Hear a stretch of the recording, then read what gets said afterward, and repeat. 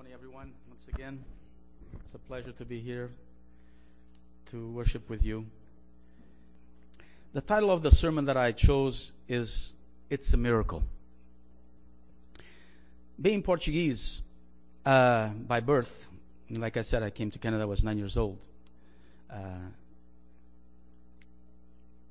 Back home, everything that happens accidentally is considered a miracle, which it has some truth to it, right? Nothing happens by chance, and God is in control of everything. But sometimes the Portuguese go overboard. There was one incident in the north of Portugal, rural area.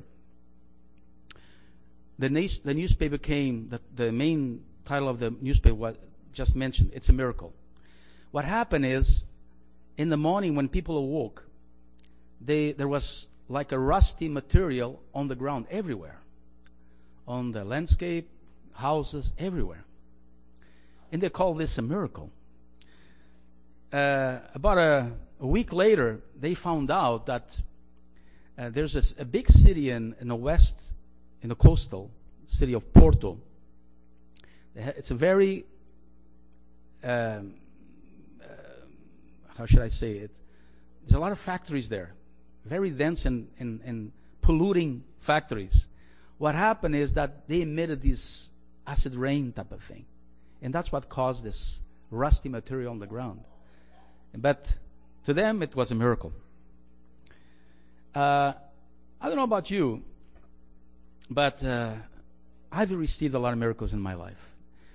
In the Sabbath school, we had a chance of some of our brothers and sisters commenting about miracles that they received. And I'm sure if I ask each one of you today, you would answer me. You would have a story of a miracle that happened in your life. I actually have one that's an amazing story, which I'm not going to talk about maybe in a future day, a future time. I was actually in France, and I almost died. And I can assure you, when I tell you the story, it's real. When I think of it, even today, it gives me chills. I had to go to the dictionary. I actually went to the Google dictionary and to define what a miracle is. And this is what it says. A miracle is a surprising and welcome event that is not explicable by natural or scientific laws. And is therefore considered to be the work of a divine agency. That's what a miracle defined is. It was interesting. I Googled again. Internet. I'm learning to use this. I'm not an expert on internet or the computer, but I enjoy sometimes Googling these things. And what I found in the internet was the top 10 miracles of the Bible chosen by most Westerners, religious or not. Here we go. The 10th miracle that people remember or have heard about is Jesus exorcises a legion of demons. You all know this story, right? Number 9, the 10 plagues of Egypt. All is considered miracles. Number 8, Jesus walks on water. I would love to be there and see this. Even Paul walking on water. That would be an amazing thing to see. Even though he almost drowned, right? Number 7, Balaam and his talking donkey. This is what people remember. Number 6, crossing the Red Sea. Number 5, Jesus feeds the 5,000. Number 4, Jesus raises Lazarus. I would think it would be closer to number 1. That's a great miracle. After 4 days in the tomb and coming out of that tomb. That's amazing. Number 3, Joshua stops the sun. Everybody know the story? This is the time that Israelites, by the hands of Joshua, of course, God's power, to conquer Canaan. It was a big battle with the Canaanites. And they were winning. But Joshua asked for the day to last longer, because they needed to destroy these enemies. Otherwise, they would fight back. So God did a miracle holding the sun, or I should say, knowing a little bit about astronomy, stopping the earth on its axis. I think because daylight became 36-hour day. In other words, there was no night that day. That's a miracle. Number 2, of course, the resurrection of Jesus. And number 1, what people remember, is the miracle of creation. Some of Jesus' miracles, I wrote some down, and probably repeating what I just read. Jesus' miracles, look at this. Walking on water, feeding the multitudes, cursing the fig tree, marriage of Canaan, where he turned water into wine, healing a man of dropsy, catching a fish, coin in the mouth of a fish. Remember that one? Calm the storm, healing of blind man, raising of Lazarus, raising of Jairus' daughter, etc., etc. Bible says that if there were books to write all the miracles that Jesus did, it wouldn't fit a library. I think there's the greatest miracle, in my opinion, maybe yours too. And I'm going to ask my son later on at the end of the sermon there's a video clip which I really liked, and it has a boys' choir, angels' voices. You're going to hear it. And that will tell you my personal opinion, what is the greatest miracle. But I would say the second biggest miracle is the one that our brother just read. The born-again experience.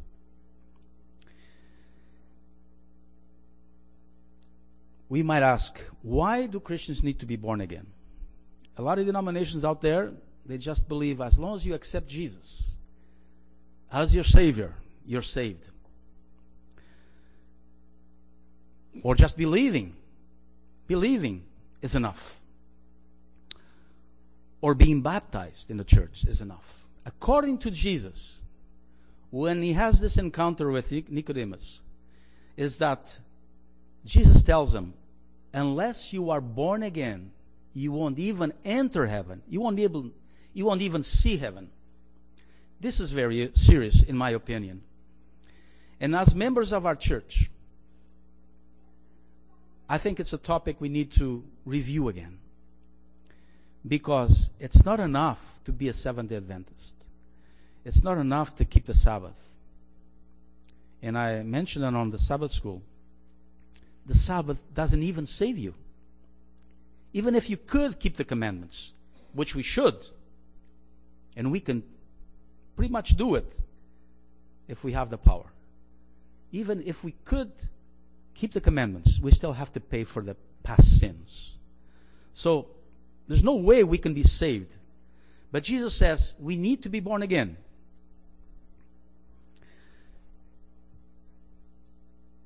To save time, because I want to try, I forgot. I told my wife I was going to put my cell phone on, so you have to give me a signal. I don't want to go over 30 minutes or 35, the most, because I believe any sermon that goes over that, unless you're an excellent preacher, which I'm not, everybody's going to go to sleep. I don't want that to happen. So, to save time, I have some verses which I already wrote them down. If you would like to write on your book or so on, you can read it later on or at home. But I want to read Ephesians 2, chapters 2, verses 1.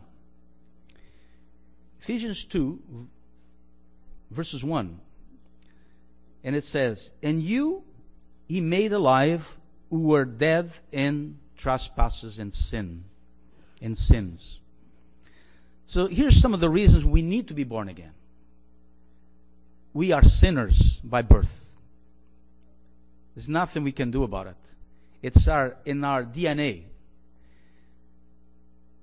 You know, even, I have to say this, even Enoch or Elijah, if they went to heaven without dying, it's not because they were sinless. I'm sure they were not perfect. They must have did something wrong. So let's make sure we know that. The only person who was sinless and pure in thought, in mind, in deeds or actions was Jesus, the God-man. First, we're all transgressors. On Romans 3, chapters 3, verses 23, Romans 3, verse 23, it says, Paul says, "For all have sinned and fall short of the glory of God." I should say, in short, all of humanity is spiritually dead. When we are born to life in this earth, we're all spiritually dead. I don't know if you understand. I'm making myself clear. When Adam and Eve chose to disobey God, God considered them dead. You really believe this? They were still living. They were still kicking. But spiritually, they were dead. They lost the Holy Spirit. It was the Holy Spirit that was covering their nakedness. That's when they disobeyed, that glory left them. They saw them, they were naked. So it was the presence of the Holy Spirit, which they had, by the way. When God created Adam and Eve, they had the Holy Spirit in them, with them. When they sinned, they lost this power. So, to God, anyone that is born on this earth is spiritually dead.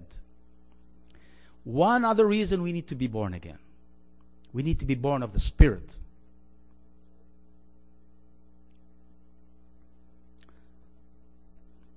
It's only when we accept Jesus as our personal Savior that we become alive again.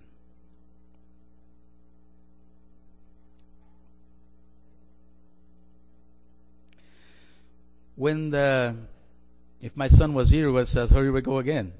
There was a time I was obsessed with the rich young ruler, because in parts of the Bible, various books of the Bible, the Gospels of the Bible, when it talks about the rich young ruler, one says, and one word stuck to me. I don't know which one it is now, but Jesus says to the rich young ruler, "You lack. If you want to be perfect, you lack something. You lack something." And that really, I was obsessed with this word. Lacked what? What did he lack? Because he said he kept the commandments since he was from childbirth. And so that really took me months of studying and deep study. I think was God's ways of making me study. Go deep. Until I realized what this lacking meant and how to be perfect or complete like the Bible says.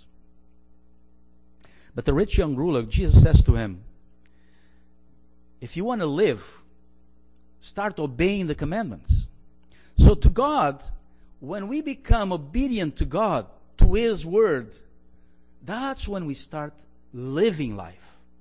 I don't know if you agree with this. But it has, I understand this clearly now. Because before, even though I was born Catholic, but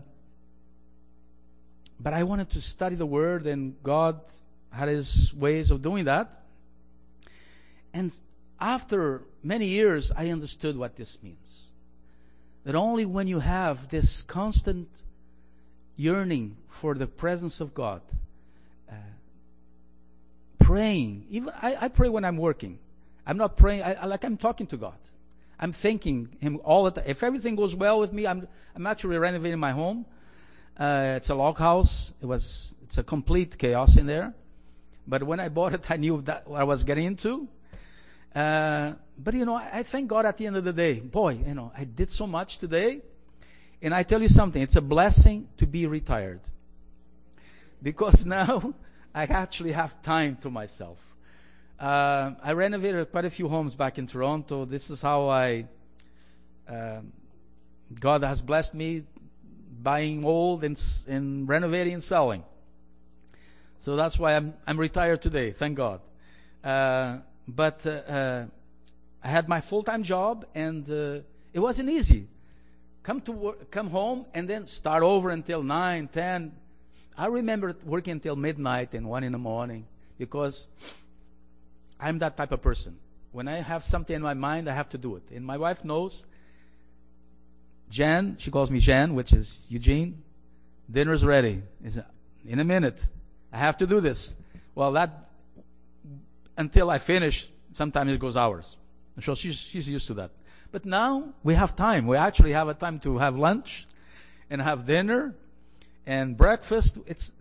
I tell you, I'm really enjoying the retirement age. I'm not 65, by the way, even though I look it. My wife looks 40, right? Everybody tells her she's my daughter. I'm her father. Just a little laugh here, but it's true. I don't want to lose track here, but let me see here. Where am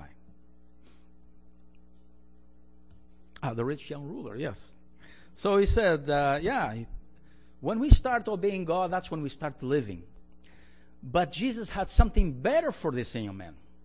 And I believe he has something better for us too. We really need to have a new life, new focus, new ideas, new ideals, I don't know what, I can't even express myself here, but everything God doesn't want to take the enjoyment of life, the pleasures of life. God wants us to enjoy life, in this world. And there's we live, like right now, I'm really appreciating the countryside, and Belleville is really, like our sister was saying, we're blessed. I'm really blessed living in this part of Canada. It's beautiful, and God wants us to enjoy life, to enjoy nature, to enjoy family, and have fun. God wants us to do that. But unless we know what God wants from us, we're lost. I'm going to read now Ephesians 2, 8-9. Ephesians 2, 8-9. It says, "For it is by grace you have been saved through faith. And this is not from yourself, but a gift from God." So the lesson really goes into this more in detail, right? Regarding faith, grace. And you know what? Most denominations, unfortunately, they see grace as just a gift of eternal life. And that's not what Paul says on the Bible. Paul says that, that's not what Paul says. It's Jesus that says it, really. Jesus says it on, which is the continuation of Romans, of John, when Jesus was talking with Nicodemus. In John 3, Jesus says, we need to be born of water and the Spirit. And when I started studying this aspect, I had to actually call my son. Well, I actually spoke with him regarding this matter because I wasn't sure. Is this water baptism? What is it? And through other verses that he showed me, what Jesus is talking about here is water as washing. See, the gift of grace or grace is the gift of Jesus, is the forgiving of our sins and the repenting of them. That's the washing. That's the water that Jesus is talking about here. So first, we need to repent of our sins, and we need to be forgiven of them. And only Jesus can do that. That's the first part of grace. The second part of grace is the power of the Holy Spirit living in our life.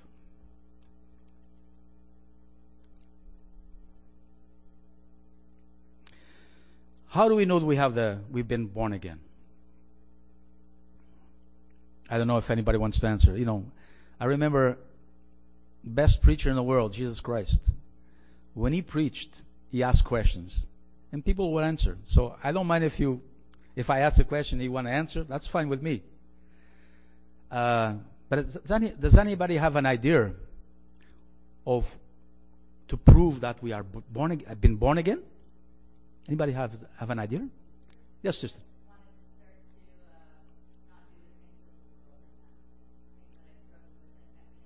Mm-hmm. Yeah, that's one. Does anybody have a yes, sister? Mm-hmm. Mm-hmm. Yeah. Yeah, exactly. But how do we prove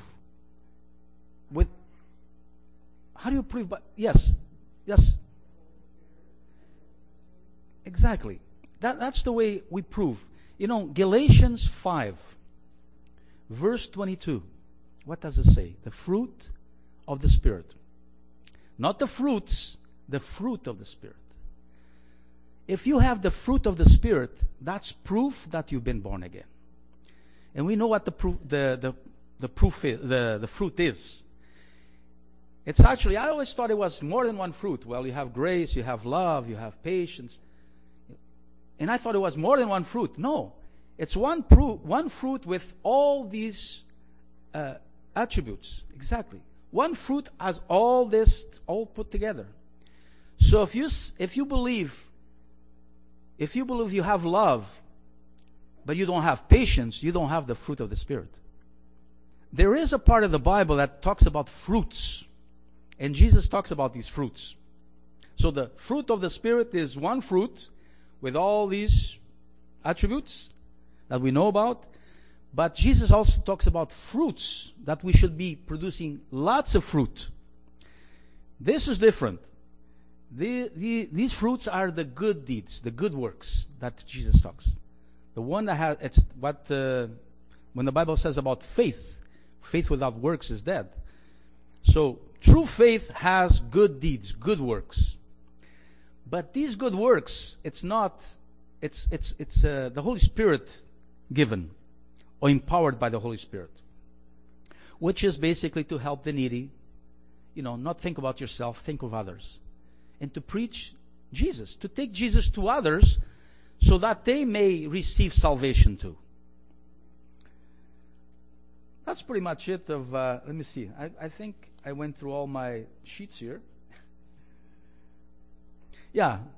So this is my message for you today is that we really need to be born again. And I'm sure you're going through this phase. I sure am. I believe I am. I see the fruit of the Spirit in my life. I see it as still green. It's not ripe yet. I want to have this fruit ripe. And I think God can do this in my life. And He can do that in yours. Lord Jesus, thank you so much for helping me through this service, Lord, bringing your word. It is my prayer, oh Lord, that you will touch my brothers and sisters' hearts. Help them to understand, if they don't understand yet, how important it is to be born again, to confess our sins and repent from them, and to have the Holy Spirit live in our lives, transforming our character so that we can be similar, alike Jesus. We know this is very important because you said it. And we want to be in heaven one day, O Lord. We want to be next to you always. So please bless us this morning. Bless our church. Bless this church. May it fulfill its duty in this great city. May we share Jesus, the Savior of the world. In your name, I ask. Amen.